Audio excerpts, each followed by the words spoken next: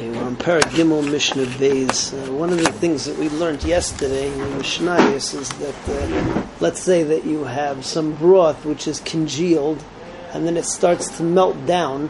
So if the broth is, let's say, a sheni as a solid, and you want to, it's going to be matame, the rishon, the liquid as a rishon. So it's got to be a kabeya in order to do it, because if you don't have a sheer kabeya, so then it's not shaykh to be matame the liquid. Right, we'll come across that concept a number of times today also, but go through. Okay, what's it called?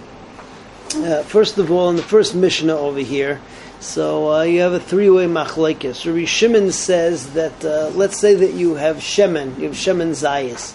So Rabbi Shimon's position on that is shemen zayis, even if it's congealed, right? It's like you have in the Chanukah menorahs sometimes.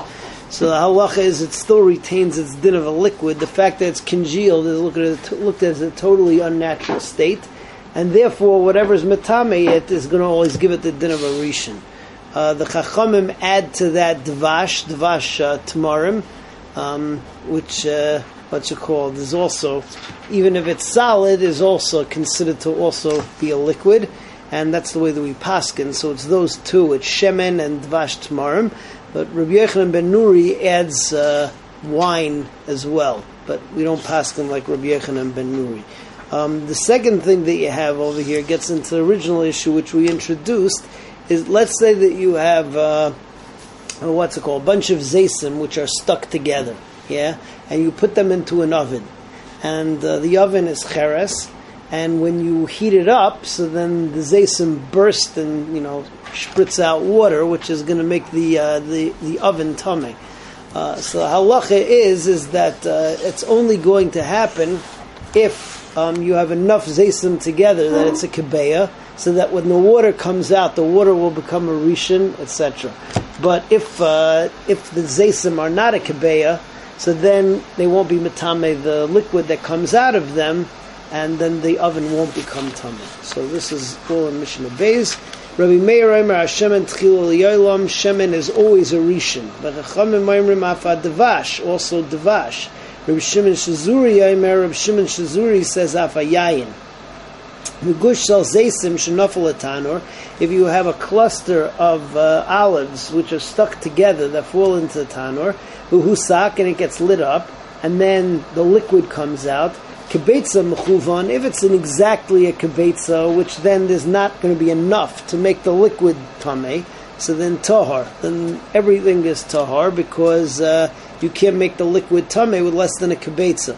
Yoser mikabetza, but if it's a kibetza plus, which means when the first drop of liquid comes out, it will get tameh from the zaysim. So then tameh shekivin shiyatza tipa rishon and it mis mikabetza, because when the first drop comes out, it's going to be tameh mikabetza. Bimhayu perudim, but if the zaysim were separate, so then afilu himeya, even if there's 100 tahar, why? Because you don't have a clump of a kibetza in one place, which is going to be matame the liquid. All right, moving on to Mishnah Gimel. Here we're talking about somebody who's squeezing zaysim va'anavim, and going according to the Mandiyamra, it says that the juice is considered to be mifkad pakid. Mifkad pakid means is that we look at the liquid as being separate from the fruit itself. So the liquid is only going to get tameh when it comes out. It's like a regular mashke. So the halacha is over here. Let's say you have the person who's tamei mace, yeah. So if what he's squeezing is a kibetza, so then it's going to make the liquid tamei. If it's less, then it won't, unless he touches the liquid directly. Otherwise, he's only touching the fruit, and the fruit can't be more than won't be more than a sheni, and then it won't make the liquid tamei. If, however, he's not tamei mace, he's a zav. So a zav, in addition to being matame b'maga, he's also matame b'masa.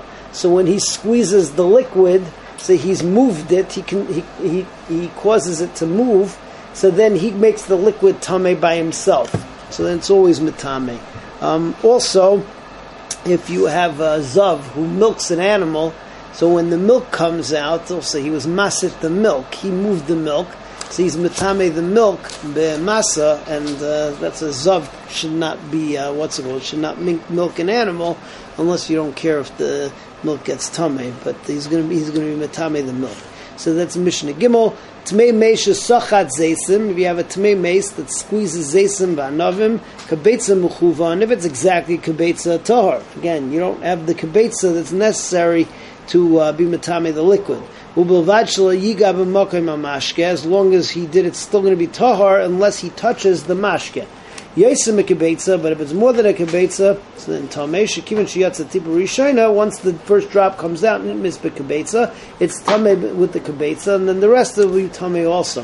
Im hayazava zava, but if the person is not tamei mace, he's a zav or she's a zava, afilu gargar yechidi, even if you squeeze one grape, then tamei, it's going to be tamei shekivin sheyatza tipa rishona. When the first drop of juice comes out, nitmis bekamasa. So it's tamei tumas masa.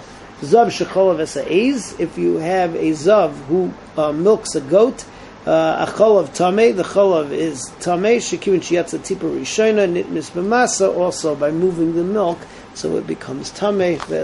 Next time we continue with Mishnah Dalet.